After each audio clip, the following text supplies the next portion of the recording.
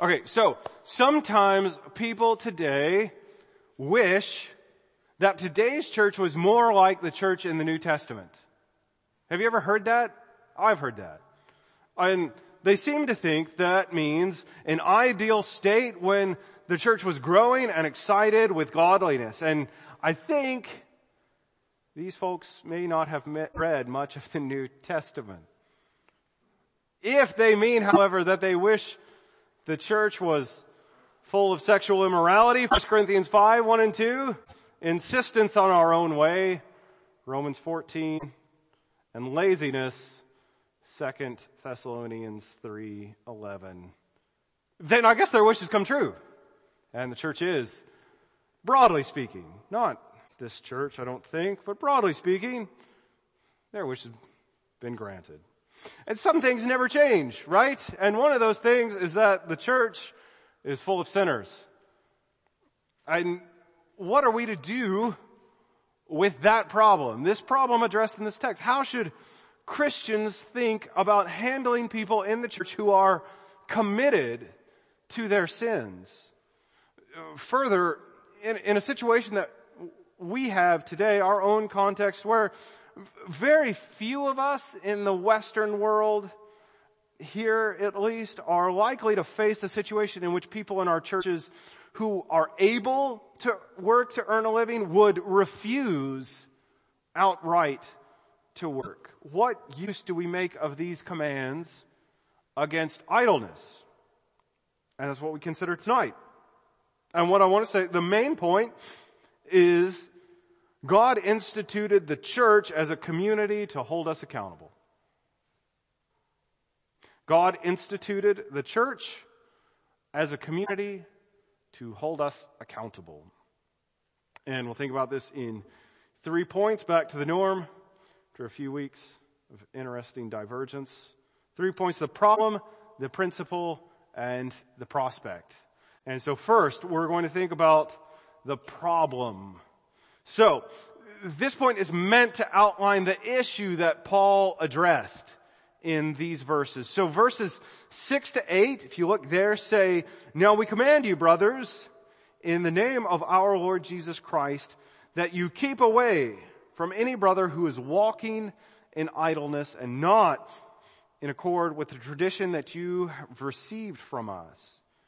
For you yourselves know how you ought to imitate us, because we were not idle when we were with you, nor did we eat anyone's bread without paying for it. But with toil and labor we worked night and day, that we might not be a burden to any of you."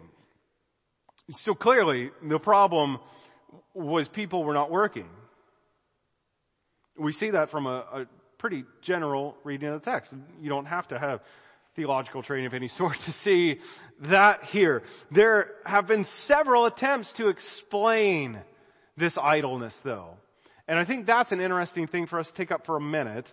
So some argue that some of these people in Thessalonica quit working because they had misunderstood doctrines about Christ's return. So if you think about the past 2 chapters, they've been largely about Christ's second coming.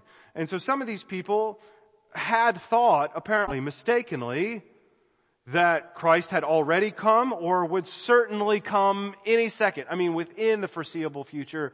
And they had no question that that was going to happen now in their lifetime, in the days just ahead. Others say that many in the ancient world lived under a system of patronage, wherein a wealthy patron, person, socialite in the community, supported others off his own wealth in exchange for social honor and pedigree. And Paul would then, in this case, be addressing people who should quit living utterly freely and contribute to society in some way. They were able to work, they were just not doing it. Lastly, a third suggestion is that some people in Thessalonica were just lazy. All 3 options are possible. And actually, we could even hold all 3 of those things together.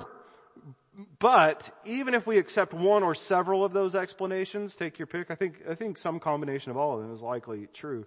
We can still press a bit deeper into the actual problem based on explicit statements in our text. I have this weird way of approaching things where I just want to look at what the Bible said. So there are 3 pivotal verses within this passage that show us what's at stake. So verse 6, so I'm gonna hop through verse 6, 10, and 14. That's where we're going. And read those for you. So verse 6 says, "Now we command you, brothers, in the name of our Lord Jesus Christ, that you keep away from any brother who is walking in idleness and not in accord with the tradition received from us." Then verse 10, "For even when we were with you, we would give you this command. If anyone's not willing to work, let him not eat." Finally, we read in verse 14, "If anyone does not obey what we say in this letter, take note of that person and have nothing to do with him, that he may be ashamed." Do you see the problem already? I mean, so we gather here that Paul and the apostolic team had always, since the time they were with the Thessalonians, always made biblical commands more than clear. And yet, there were some who refused to follow them. So intentional, at least knowing, if not intentional, disobedience is the issue. That's the thing at stake. So, now you might be wondering, if that's what I think is going on here, if that's the problem, why did I even bother mentioning those other explanations if this committed disobedience is clearly the issue? The reason why I think it's worth telling you the way that other people have thought about the options that explain why these people are being idle, why that's useful, is that people, even Christians, rarely outright say, "I'm just committed to disobeying God's express commands." You're not likely to encounter that very often. We tend to find creative ways to explain our own disobedience. And that's not a new phenomenon, is it?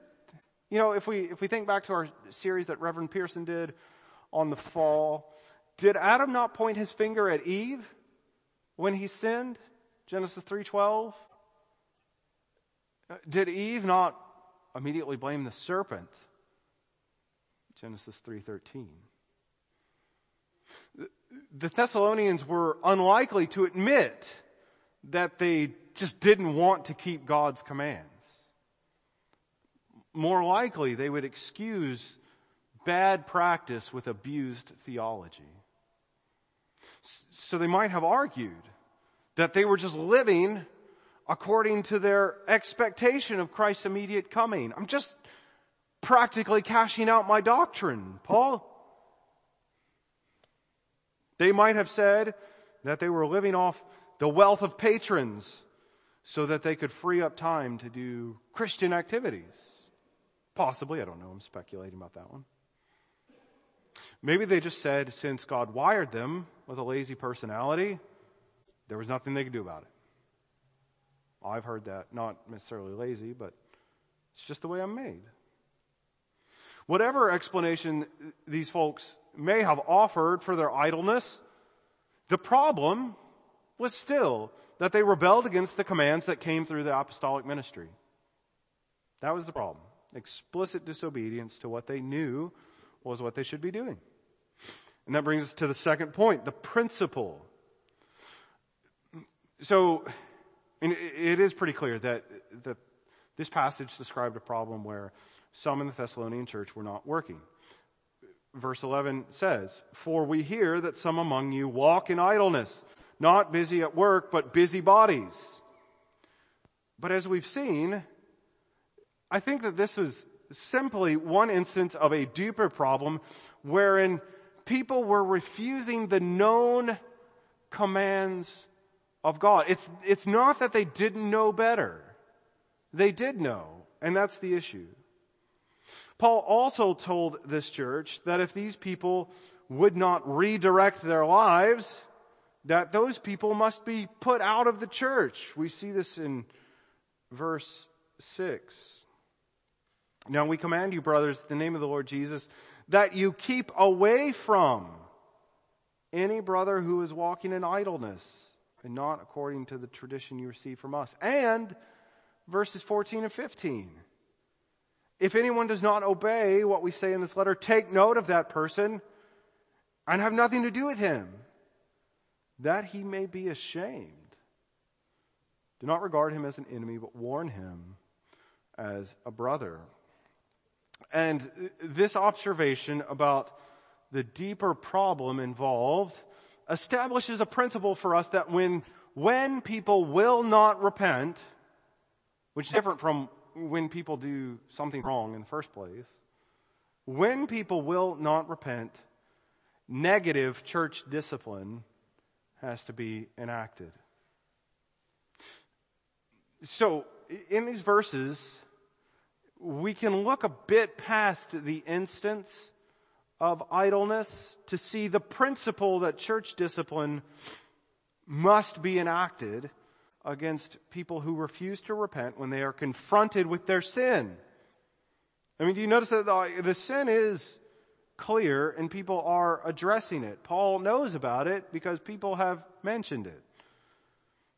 The principle is that we must act to reprimand those who would defy God's express will. And this isn't a mild reprimand, but Paul said we take action in verse 14 so that he may be ashamed. I mean, where does that sit? The goal to shame someone for their sin likely grinds a little bit against modern sensibilities. Many will suggest, really we just need to love people back into godliness. And the thing is, in a way, that is true. It's what we mean by how we express love. Paul saw no conflict between love and hard-lined discipline. I mean, it's a stern action here. As shame, public sort of cultural shame in the ancient world would essentially short-circuit someone's entire social life. He thought, though, that this stern action was actually part of loving someone well. As he wrote in verse 15, do not regard him as an enemy, but warn him as a brother. And so it is part of brotherly affection to go as far as we must to push someone towards godliness. And the principle of church discipline is also meant for people's good. It is. We think of even Paul's most intense description of negative church discipline. You'll understand what I mean by why I say negative in a second, but I'll get there.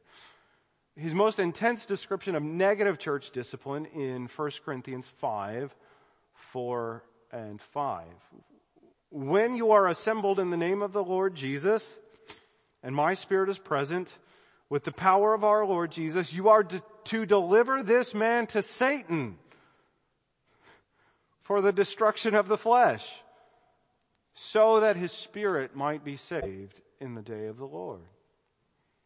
The goal even of publicly turning someone over to Satan when they refuse to repent is that they might be saved at the day of the Lord. We might wonder how that applies to us, though. How do we think about this practically in our own significance? And I think we can consider it in a few ways. So, first, which I think is particularly relevant. I mean, this was not planned, but in God's good providence, last week we just had our church membership meeting, and we're thinking about the importance of that. And here, God in His goodness has given us this text to think about it. So first, this highlights the principle that church membership in in the structures of discipline that are described here. Many people don't like the idea of church membership because they think its formality is supposedly foreign to the enthusiastic beginnings of the church. But verse 14 says, if anyone does not obey what we say in this letter, take note of that person and have nothing to do with him that he might be ashamed. So Paul himself, the apostle, in this inspired letter, commended a registry of sorts. He wanted a list of people. Like actually a list. We need a way to know who's a member in good standing, who is meant to be shamed out of some sin, and who has been handed over to Satan to be treated as an unbeliever. People might object that this places us under the judgment of men rather than God, but God is the one who has appointed human leaders over his church to shepherd us. God is the one who to use men to lead his people in all ages. And God is the one who inspired these texts about church accountability and submitting to our leaders. So the first application here is that we should value our church membership as a way that God cares for us. Second, this text is very much about work ethic, which leads us to think about our own. And I struggle with this because I don't know that this is a rabid problem here. And so in some ways I'm flagging this for your attention and awareness. And I hope I'm not putting my finger directly in somebody's eye here. As we think about our work ethic though, the Western world places very little value on lazy people. That's not really any sort of pride of place in today's society. Well, I just really don't do anything. Okay, well, nobody's going to boast about that. It doesn't fly very far. So not many of our churches will struggle often with having people who just outright refuse to work. We can think a little harder, though, and I think we need to because social justice is the hot topic of the day. So everywhere, admittedly, the New Testament affirms that we should care for the needy. Absolutely.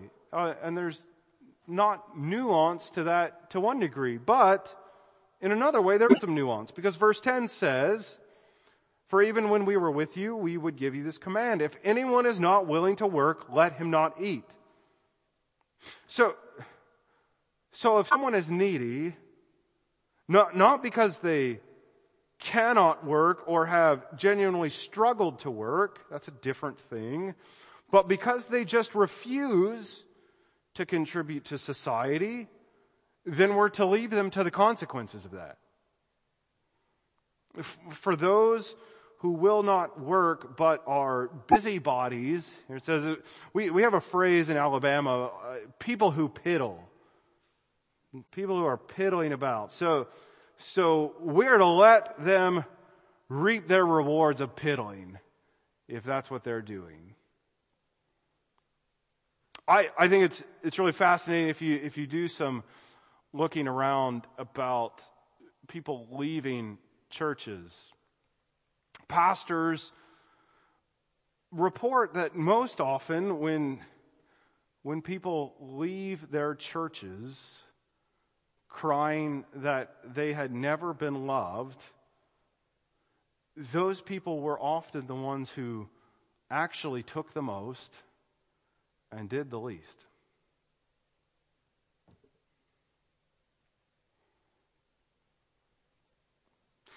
And wherever we are personally, I think that observation points us to think further about our work ethic and not just at our jobs. Because it would be easy for me to sort of punt this off to be faithful at your job. That's a metaphor here. I know it's an American football thing. Just thought about that, sorry. What do we expect from the church, and what do we give?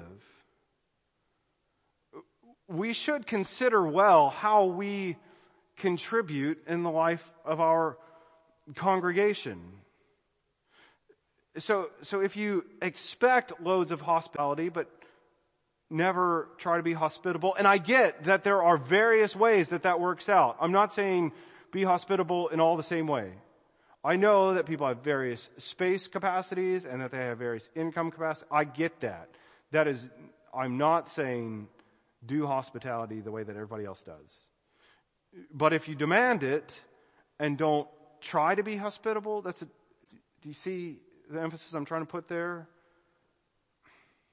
You may have a job that you work well at doing, but our text still indicts you. If you demand to be served, but never stoop to serve, then you violate verses 7-9. For you yourselves know how you ought to imitate us, because we were not idle when we were with you. Nor did we eat anyone's bread without paying for it, but with toil and labor we worked night and day, that we might not be a burden to any of you. It was not because we do not have that right, but to give you in ourselves an example to imitate. Now, I'm really not sure exactly where that lands in terms of how deeply that convicts individuals here, but it is something I think that's really important for us to consider as a church and keep at the front of our minds. That as much as it is wonderful to be served, and we should appreciate it when we are, we should also be eager to reciprocate, whatever that looks like. So the principle is that we should work hard to contribute to our communities, particularly the church, because God has commanded it and will discipline us for not keeping his commands. That brings us to our third point, the prospect. So, okay, we saw the problem, right? That people refused to submit to God's express will. In this instance, by not working when they were able. We also saw that this text builds a principle of church discipline for us, wherein those who refuse to keep God's commands, whichever it might be, are to be excluded from full fellowship. But now let us think about the hope offered in this text. And it is a prospect for a thriving community. Now, it may sound negative to focus on dealing with those who break God's law, but the point of all of this, I think, is actually to build a community that loves God's law. That's why we sort of emphasize needing to keep these commands, because that would be a wonderful community to join. One that loves keeping the law of God. A church that loves to serve the Lord in all ways he has commanded is exactly where we want to be and who we want to be. Church discipline, so this is why I'm referring to negative previously. Church discipline is not even primarily aimed at sanctioning wrongdoing. So that's the negative part, when you sanction someone for breaking God's law. But church discipline is actually primarily about strengthening beliefs to live well. So the ordinary means of grace in the preached word and properly administered sacraments are like a trip to the gym for faith. You go, you work out, and you get stronger. And that's the point of the ordinary means of grace. It primarily disciplines you like an athlete disciplines their body through exercise. It gets you stronger. These simple things that God has given us as mechanisms of church discipline are meant to strengthen us as we pursue him. And so Paul laid out the prospect for a healthy community that loves the Lord Christ. And I think it's worth pausing to reflect here at the end of this series. Okay, I'm sort of taking my leave of this one text now and trying to think back and draw the book together. I think we should pause here and think at the end here about where we have come and think about the more ultimate prospect that's offered here. We know that all Scripture is profitable for all the people of God, and yet we also know that when we consider much of the New Testament, we're reading other people's mail, as in the case of 1st and 2nd Thessalonians. And it is easy enough when we do these in-depth explorations of these letters, passage by passage, that we can lose sight of the forest because we look at the trees, and the trees are great. But we need, in some ways, to keep perspective so that we don't lose sight of the value of what we've done working through all of this.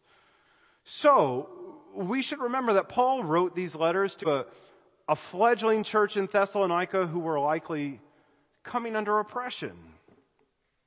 Paul was a pastor who was writing to struggling people who needed help getting their doctrine right and keeping their lives in godly order.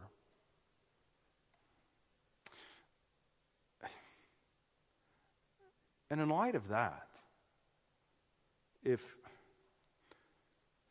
you're someone who struggles to know God well or live your life purely for Him,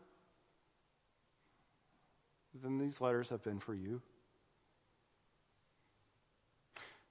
If we look back over these 8 chapters, we can think of the many ways in which we are like the Thessalonians. We live in a culture that doesn't like the Christian gospel.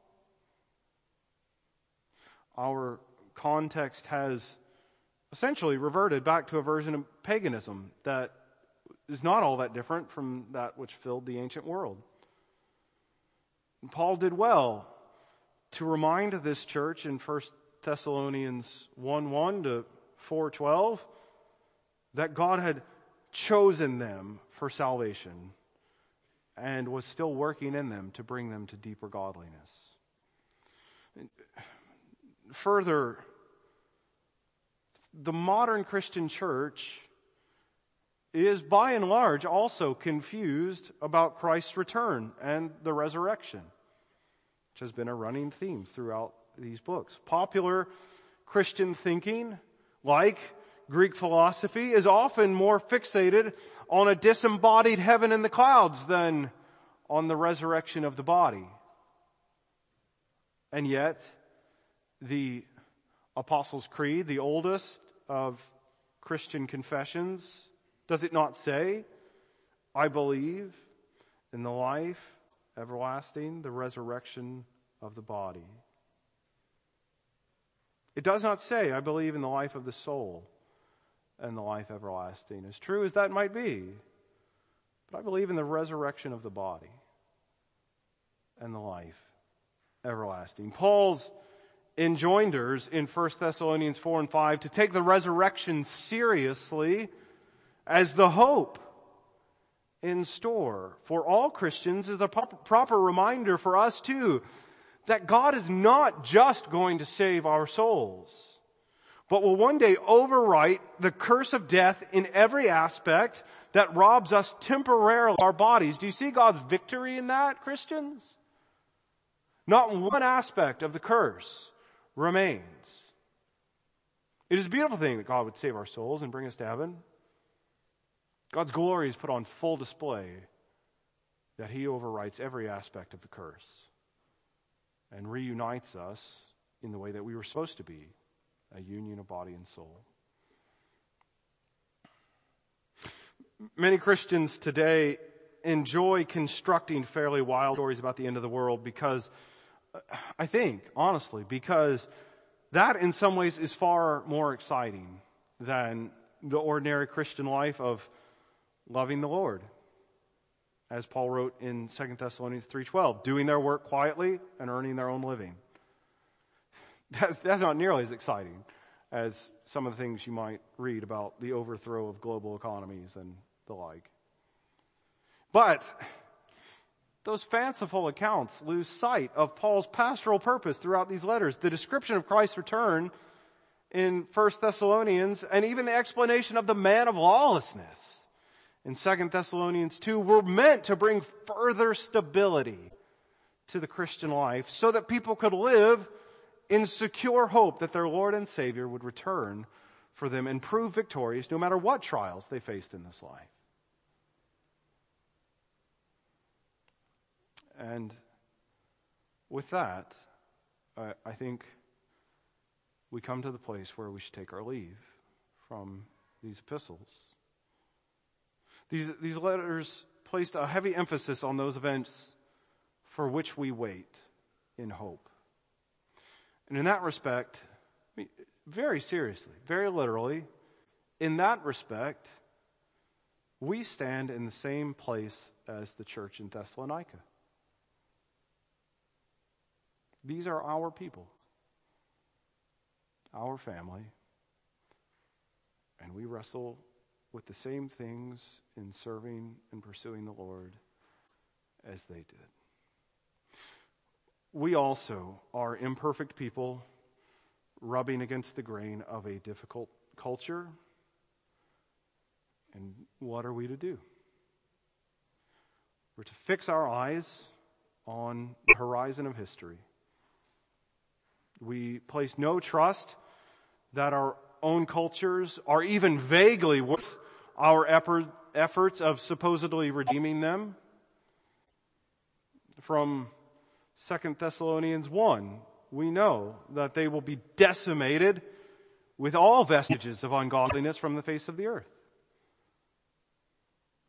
And so we set our eyes upon the return of Christ. We look for him not in fear, as if this is a dreaded appearing, but in hope. Knowing for those of us who have faith in Jesus, those of us whom God has chosen to be his people and so has joined us to our reigning King who will come to install his kingdom in fullness. As we look forward to this Christ, the Son of God, died to cleanse his people from their sins, no matter the tumults of this world, we also claim Paul's final words here. Now may the Lord of peace himself give you peace at all times and in every way. Let's pray.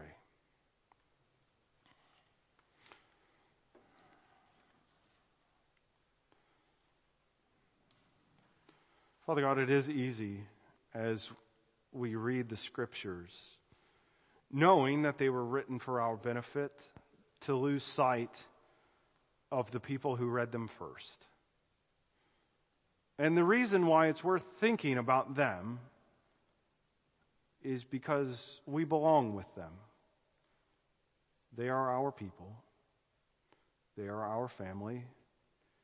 And we are equally joined to Christ. And we see through these letters as they struggled to maintain their confidence in you, to keep their faith thriving, as they struggled to keep their doctrine clear and their lives on track. We stand shoulder to shoulder with them as sinners in need of grace. And so we pray that you would pour that grace out upon us as you had done for them. That you would preserve us as we look to Christ in his return, as we wait with endurance in the time between. We pray that you would be with us, that you would help us, that you would guide us, and that you, by setting the gospel before us continually, would grant to us peace at all times and in every way. And we pray these things for Christ's sake. Amen.